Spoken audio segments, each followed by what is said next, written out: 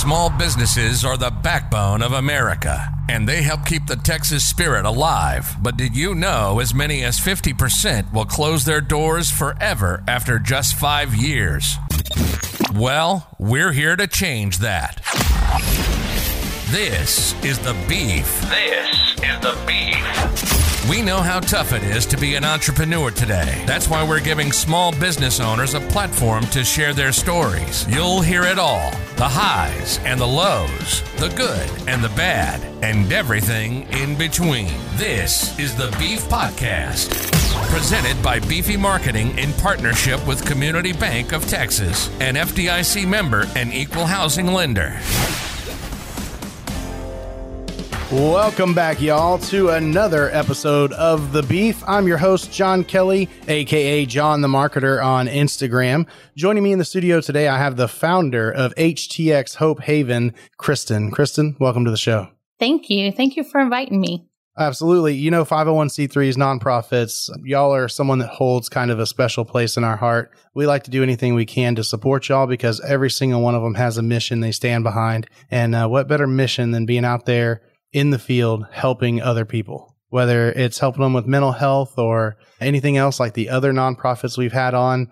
It's always a great thing to help other people, plain and simple. And y'all help the homeless. So I think it's such a great thing because everybody wants to help the homeless. And, you know, just because we're down at the bottom of our life doesn't mean that we don't deserve that hope. So I'm excited to have y'all on and get into it. But before we do, as you know, because you snuck a peek before we ever even launched this thing and listened to a couple of episodes, we always start off with an icebreaker question. So I got to ask you, what's the most embarrassing music that you like to listen to? I am cracking up that you're asking that question. So I was just driving right over here in the convertible, and I'm playing the music that I like to play before I get up and talk to a group. I don't want to overthink what I'm going to say. So I have a few power songs I play. And as I was on Main Street in Tomball, I started turning the radio down because I thought I was so embarrassed if somebody hears me playing this. So it was Rachel Platten's Fight Song. Oh, yeah. Okay. And then it was, this one's really embarrassing, Miley Cyrus, Party in the USA. Yes. That's great. And then the other one's Lauren Daigle's Trust in Me. I've got two that'll probably trump you on that. But I got to tell you, Fight Song is definitely my 7-year-old's, my daughter's favorite song. She just screams at the top of her lungs. And yeah, those are solid selections for embarrassing music that gets you pumped up. Miley Cyrus, I mean, you can't hate on some of those songs. Embarrassingly enough, I will say that I've jammed some Miley Cyrus in my life. But like you, so, you know, I drive a Jeep, and sometimes I have the top off. Most of the time, I'll have at least the windows down. I got two 15-inch subwoofers in the back, kicker comps, just obnoxiously loud sound system.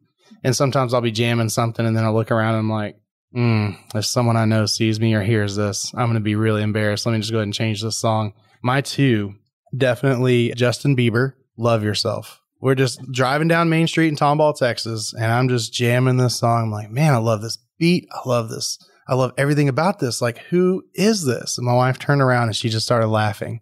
She's like, it's Justin Bieber. And I felt shame, regret, remorse, you know? I mean, but I'll give credit where credit's due. Everything he did before that, I absolutely hated. And then it was like that album, he had a couple of songs. I was like, okay, I see Justin Bieber now. This isn't bad. And then the one that I will just never live down, especially when my friends and family hear this, is Taylor Swift. What is the name of the song? See, you always do that. You blank out right when you need to come up with it. Calm Down, I think. You need to calm down. Yeah. That's great. I don't know why. Well, at least you can have a 7-year-old in the back seat. Then blame it on her. And blame it on her. It was just one person in the car who's not 7. I retract all that I said on this podcast. I don't listen to that music. My daughter does. I do it for her. That's there what you it go. is. So You've nobody got a can good make fun of me. Yeah, I don't know. It's just something about it. But before we get too far into this, I have to take a second and talk about our partner in this podcast. They're our awesome sponsor that helps us out tremendously, Community Bank of Texas. They know, especially now, the experience and availability of your banking partner is crucial. Community Bank of Texas is here to help your business. Their bankers have been working diligently to give clients the support that they need during these challenging economic times. As a business owner, a lot of things keep us up at night, but our bank should not be one of them. When you bank with Community Bank of Texas, you have the freedom to focus on your business commitments instead of worrying about the commitment of your banker. They're proudly committed to partnering with you and your business through it all, the short-term hurdles, long-term growth, and countless new directions. because at Community Bank of Texas, they simply deliver a better banking experience. They're a foundation that you can build your business on for decades to come. Community Bank of Texas, business banking, better banking, member FDIC, and equal housing lender. But Kristyn, let's get into the reason we're here. HTX Hope Haven. And Kristyn, who are you? Where did you come from? What do you do there and why? Wow, that's a big question. I know. I always start off with a huge question. Well, so I grew up in a small town in Southeast Texas. If you could say that strong-willed child, that was probably me.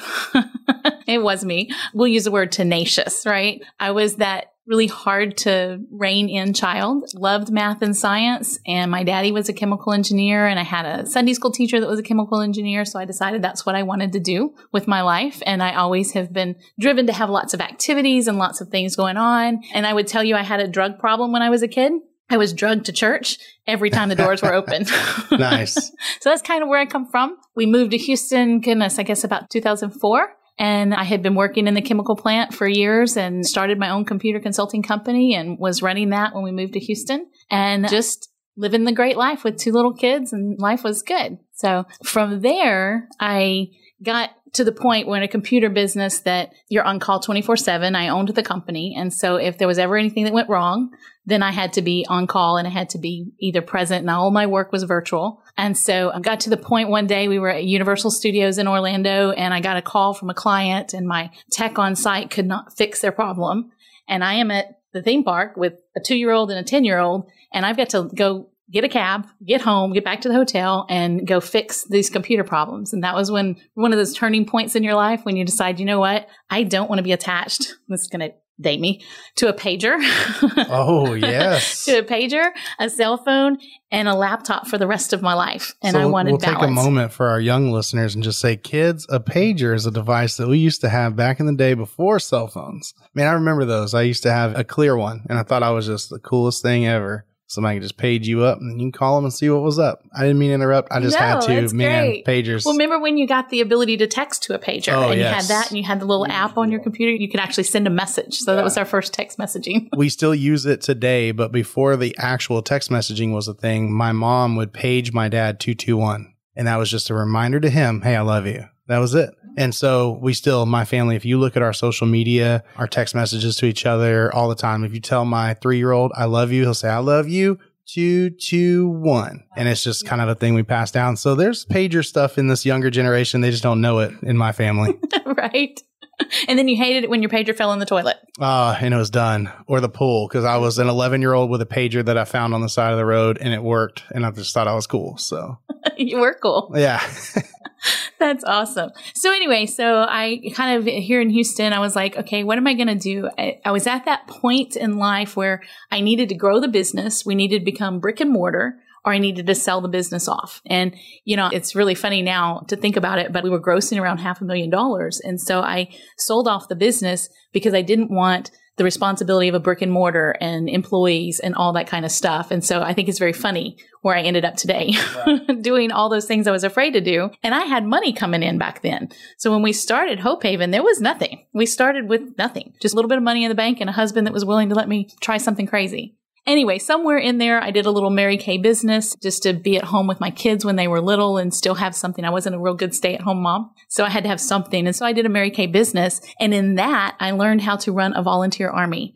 I learned how to speak in public. I learned all these leadership skills that as an executive director of a nonprofit, I use them every single day. And so it just turned into about a 12-year journey of just leadership growth and building. And what happened is I started driving around, you know, schlepping some lipstick around and saw that there were a bunch of homeless people on our side of town because now I'm out and about. I'm seeing people and there's people on every corner holding up a sign. And it sent me to that place. I moved up in the company really quick and worked, you know, 20 to 30 hours a week, had extra time. So I started feeding those homeless people. And when I did, I started getting to know them and started having a heart. I was praying at the time. I was praying, you know, God, break my heart for what breaks yours. And it was homeless people.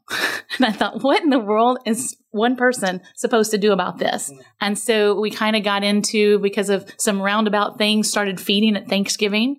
And my parents, we had a Hurricane Rita and Katrina.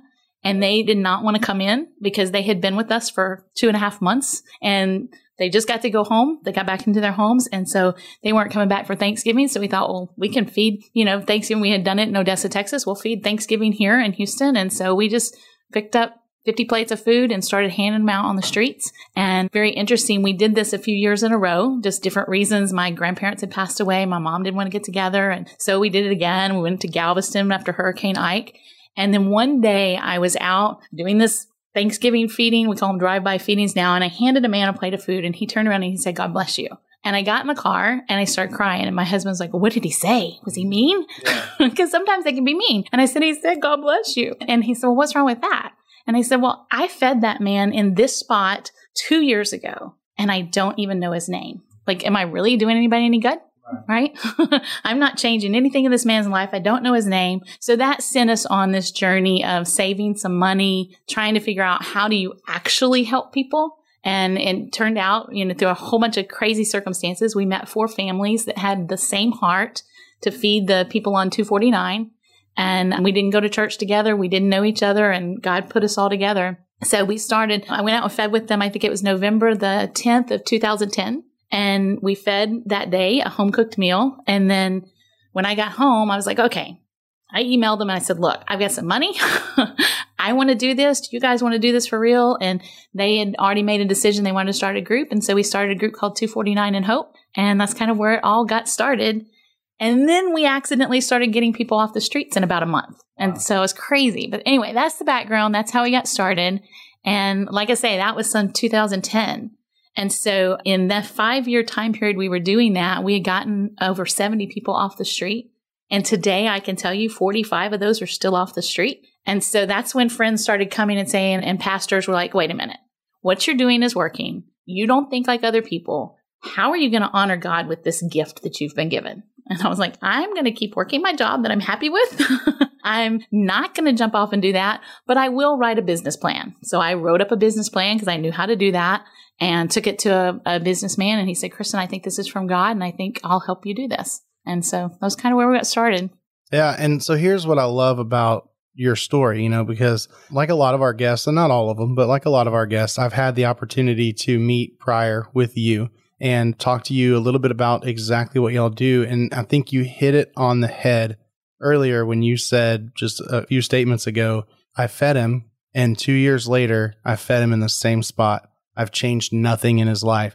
So I know that y'all are not a potluck. Y'all are not a meal center. Y'all are not that come here, grab some food, sit in a warm place or a cool place, and then go on back out and be homeless for the next 2 years. I know what y'all do is different. So if you could just tell our listeners why you're different and why we should support a nonprofit with this business model versus just, getting plates. Because I'm not knocking getting plates on Thanksgiving, on Christmas, anytime that you want to drop off food to the homeless, that is great. But we're not offering them any type of change in their current situation. We're just helping them be less miserable. That's it. So tell us all about what y'all do. Well, and I'm like you. I believe that feeding is good. I think that the Bible says, whatever you did to the least of these, you did to me, right? You fed me when I was hungry, all that. And so I believe that that is a calling that we are to do. That feeding ministry actually grew from 4 families to 4 churches. Today, it's 13 different organizations that go out every Saturday and feed a home-cooked meal.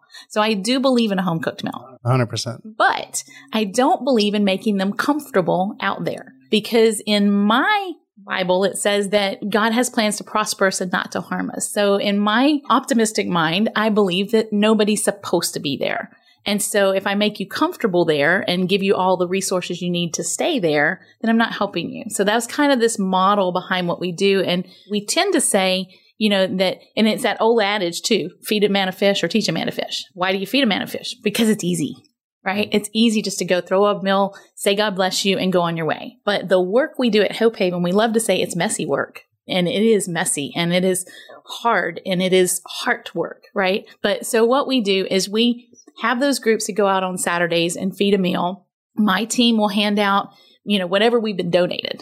Like one time we were handing out peanut butter, baby wipes, and bug spray because that's what we got. And they could use all 3. And so that is food, but it's not sustainable food. It's not something that's going to keep someone going. I don't like giving them 3 meals a day, 5, 6, 7 days a week, but because I want them to want more for their life than living in the woods. So what we do is we hand them a package. We go out and we have our outreach program and we just build relationship. I mean, it's all about the relationship. They don't trust a lot of people. And so I was just talking to the team today. We build relationship by never lying to them, doing what we say we're going to do, right? And then the consistency of coming out there on a regular basis. That's how we build relationship. Then the second part of that outreach is we plant seeds of hope. So if you talk to a homeless person, they've kind of just resigned themselves. This is the best it'll ever be. And so I don't want them to believe that's the best it'll ever be. So I'm going to plant seeds of hope. I'm going to talk about future with them from day one of meeting them. And I'm going to tell them, hey, if you've had a rough life, what if, and say it's a 50-year-old man I'm talking to, what if you went out there and talked to that 25-year-old guy that I cannot get through, but you tell him you're off the street? You can make it make a difference that time that you spent in the yucky part of your life. And so I'll plant those seeds of hope. And then what we do is when they're ready, we are ready to help them find the resources. And so we will put together a plan and we will unpack that plan with them. And what are the barriers that keep making you fall back into homelessness or keep you homeless? Then let's try to figure out a plan and use a coaching model, right? Coach the client into figuring out, well, what is your problem? Well, I really have a problem with heroin, right? And that was our client yesterday. We have a problem with heroin. And so, okay, so how do you fix that? Well, I can't get sober because I've got a detox. All right. So detox, let's write that down. So from detox, 10 days of detox, is that going to fix your problem? Is that going to teach you how to live without heroin? No. Okay. So then we need a rehab program. And so just kind of unpack what that is. And in mental health, it can be physical health problems. It can be anger issues, whatever is keeping them stuck. And we'll put a plan together. And then we assign an advocate to them to walk them through that plan. And we call that our client transition piece. And then we have housing programs that we can offer them through the Homeless Coalition. And then we also have what we're building as our success community. And that's the ones that are housed and stable and doing well. And so that's kind of what we do. But that's messy behind the scenes work. If you see somebody at a soup kitchen handing out meals, you can see that line. You can see the good they're doing. But the good that our team does, that my staff is amazing about, it is in the woods, under the bridges, in the jails, in the hospitals, and in the psych hospitals. So right. Anyway, that's kind of overview of what we do. Yeah, no, that's just one thing that stuck out to me when we met with you at your offices was that it really is, it's building and rehabilitating their life. It's not just, again, not knocking, giving them something for free because, gosh, they've gone through so much that they deserve it. That's fine. Give them a free meal. Great. But it's just truly teaching them, like you said. One thing that stuck out to me was we're going to give you a bus pass if you need a bus pass. We're going to spruce you up and give you a car ride to a job interview or find you some low income housing or, whatever you can do to kind of piece that together. So I really enjoy being involved with y'all, even if it's just getting you some publicity on a podcast because you deserve it. So kind of moving into that, let's talk about the funding side of things, because I believe when we met, you said that you do the grant writing. Yes. And you weren't a grant writer. You kind of just learned how to do that. So surely y'all aren't just bringing in so much cash that you don't need any more. No. I don't think any nonprofits ever said that. Like, no, we have so much, we're good. So I know we need to support you with money. And what are y'all's financial goals and what are y'all moving toward? Sure. So, interesting since we're not through the pandemic, but we're, adjusted to a pandemic. Right. Yeah. Maybe hopefully the tail end of it, very interesting. And as you say on the beginning of your podcast, 50% of businesses fail within 5 years. And so we're at year 6. So perfect. So excited about that. When we made it past 5, I'm like, we're still alive. And then we have a pandemic. And then, but it was so amazing what the community did during the pandemic. Commissioner Cagle's office supported us financially. They made sure that we had resources. So when everything was shut down, people didn't have a lot of extra money to give around. And so he made sure we got a pallet of bread. Have you ever seen a pallet of bread? I have not. How big do you think a pallet of bread is? I just imagine the bottled water, sticking up like that. Yeah. So what we did is we brought a Highlander to go pick up a pallet of bread. Oh, a pallet of bread is over 7 foot tall. Yeah, I do believe that. In 2 stacks. Oh, wow. And so we quickly grabbed the trailer in the truck and we went and picked it up. But he got us bread from H.E.B. We had chips from Frito-Lay.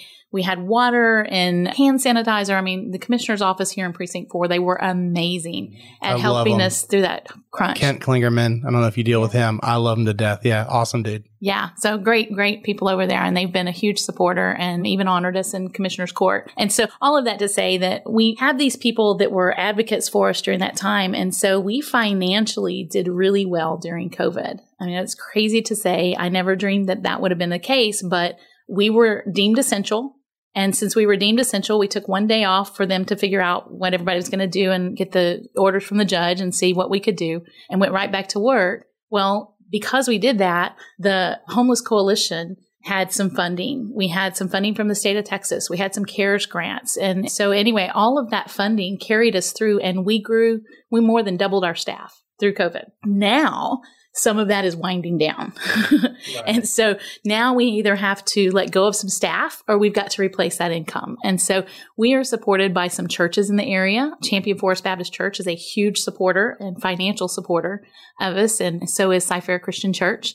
And so what we do for those churches is when a homeless person comes in, then we have them call us, and we literally will go to Champion Forest Baptist and we will do an intake with that homeless person right there at the church. So we take that burden off the church, because the church hates to just give them something and say, well, we don't know what to do, or here's a list of resources, go figure it out. So what we do is we'll come in and we'll help come alongside the church and help them figure out how to help them. So we get some support from churches. We have some individual donors. There were some people in my life. My daddy, he was our first large funder. And then, now we've got some other people. And so we have a few businesses that support us. And so we're always in need of that. Unfortunately, I would dream of the day that I could say we're good, right, because it's a never ending cycle. And so, we just want to come up with some ways like to help the churches, because we know a lot of homeless people will go to the church seeking refuge.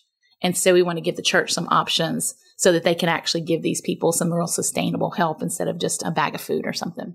Right.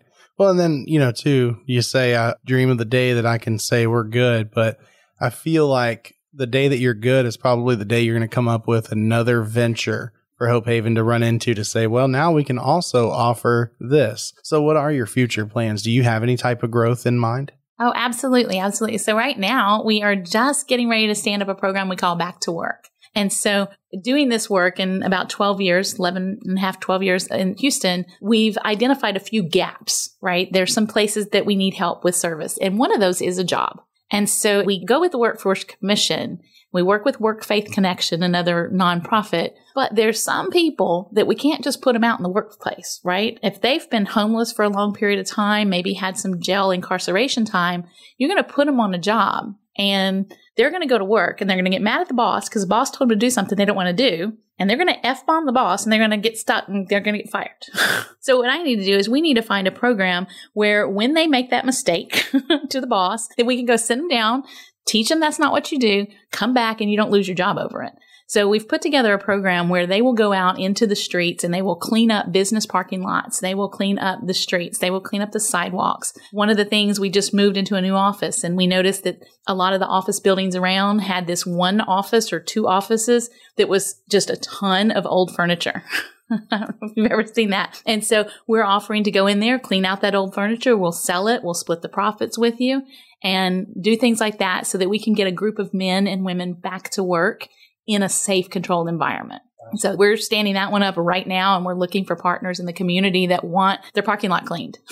And we pay us to clean the parking lot. It keeps these guys working. We will have a supervisor on site that's not one of the guys in the program. One of our staff members, Shane, will be running that program. And so anyway, we're just standing that one up right now. So future program is we want to open a transformation station. So we want to open a transitional living center where we can take all the resources that we have and all our partners, bring them under one roof and give these people a place where they can do the transitional work. They can get the counseling they need, the life skills they need, and turn their lives around. So we're missing that piece here in Houston, this transitional living, especially for families.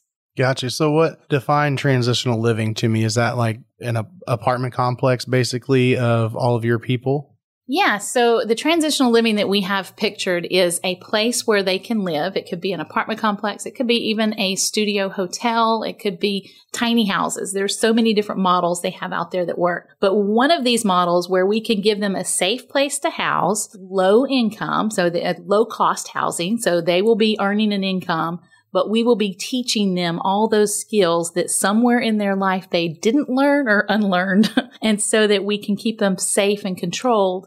But also if they're families and we keep the husband and wife together, then we've got an opportunity to reach that child and teach that child things that maybe mom and dad are not equipped to. And then you begin to break that cycle of poverty and break that cycle of homelessness or addiction or, just mentally uncontrolled lifestyles. Understood. No, it sounds like a great program.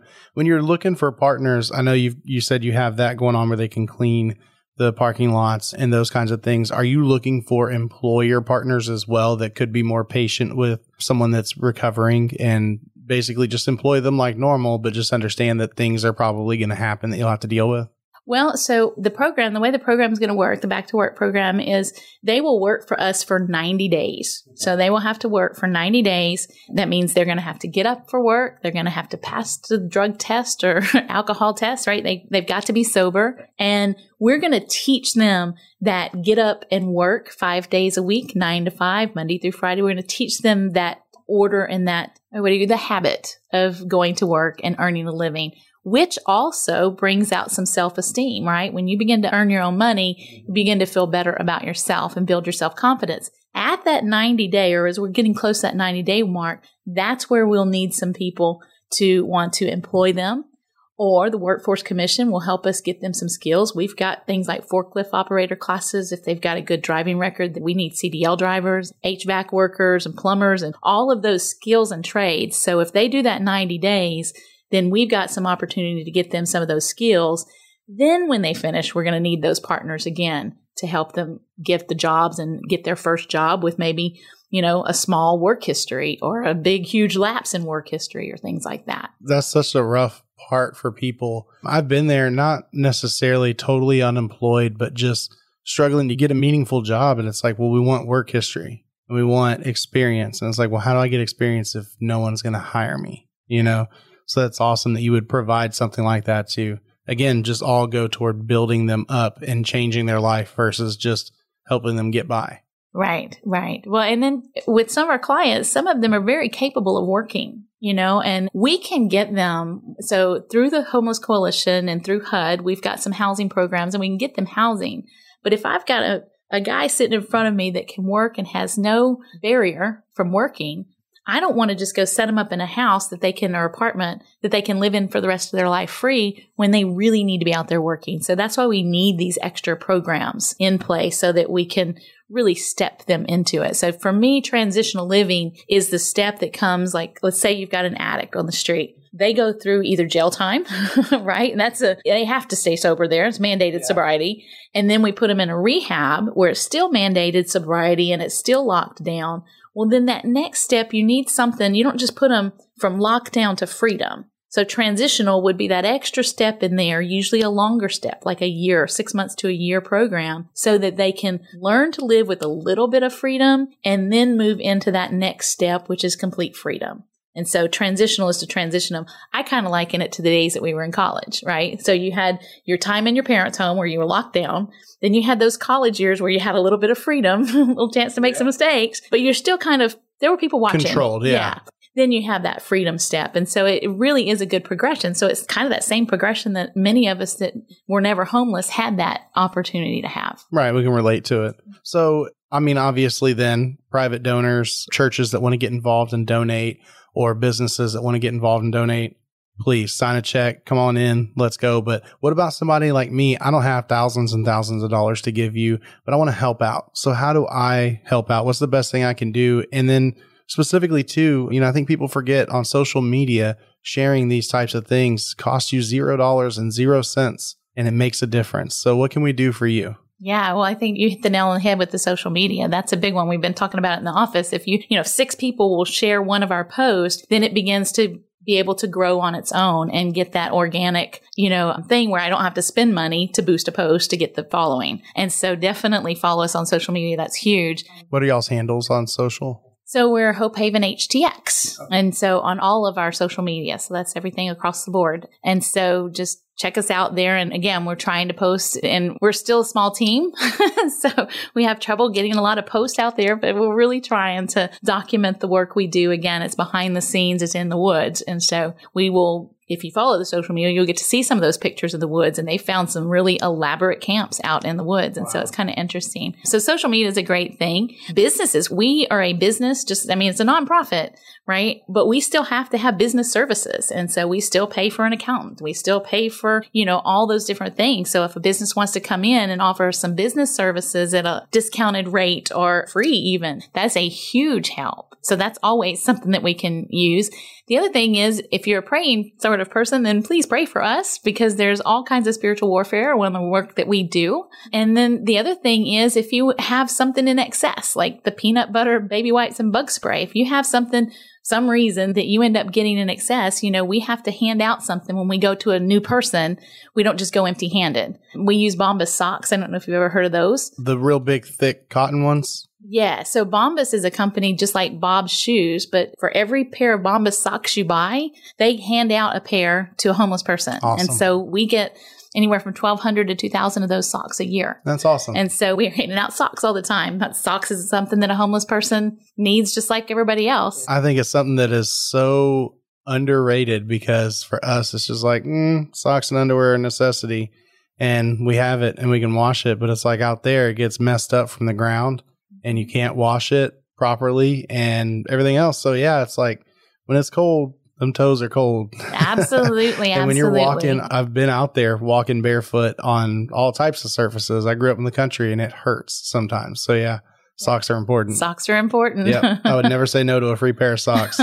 Absolutely. And so, we take donations of all sorts. So we just got out of the furniture business, which was great for us because we've got a new group, another nonprofit. And so we partner with probably 45 nonprofits and government entities across the county. And so we got a new group called Finishing Touches.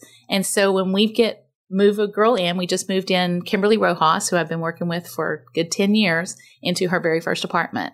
Finishing Touches comes in, and they just asked her all of her likes, and they just went in and decorated her entire apartment. That's amazing. Yes, furnished it and decorated it. I mean, that's incredible. So anyway, so we're not in the furniture business anymore, but Finishing Touches will take furniture, and that ends up in our clients' hands. So if you've got another nonprofit in mind, or if you are a government entity and you're listening and want to help, then I assume that y'all are more than willing to talk to any city or county or any rep and get some help from them as well. Absolutely. That's the bread and butter of what we do. And it was when I first got into working with the homeless some 10 years ago, 12 years ago, I noticed that each group was so siloed. Everybody was in their own little space working.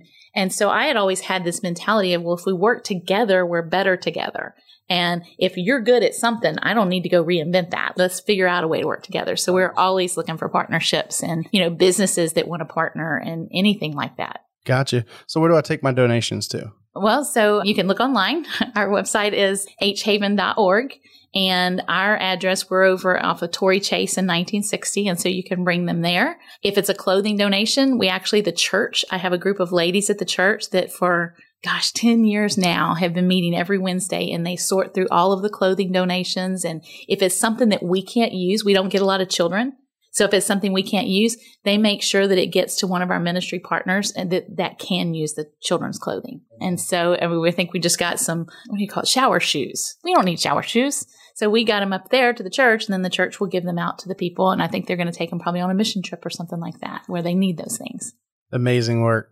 Well, is there anything else that you would like to share or throw out there before we kind of wrap things up? Well, I just want to say thank you. This has been such an honor, and to get to be one of the first podcasts and get to hear your podcast first is great. Podcast listener, cheated. I like it. I respect the hustle. No, honestly, it's our pleasure to have y'all here. I just hope that our listeners would just listen to this today and then think, this is something I need to be a part of. And, once again, like I said, if all you do is like and share every post that Hope Haven puts out, then that's going to help. But if you can donate something, whether it's financial, physical goods, food products, whatever it is, please feel free to reach out to them. And Kristyn, thank you so much for being here today. Well, thank you, John. I appreciate it. You've been listening to the Beef Podcast, sponsored by Community Bank of Texas, an FDIC member and equal housing lender. Be sure to subscribe wherever you get your podcasts so you never miss an episode. For more small business stories, follow Beefy Marketing on Facebook, Instagram, and YouTube. To share your story, visit us at beefymarketing.com. Till next time, thanks for listening to The Beef.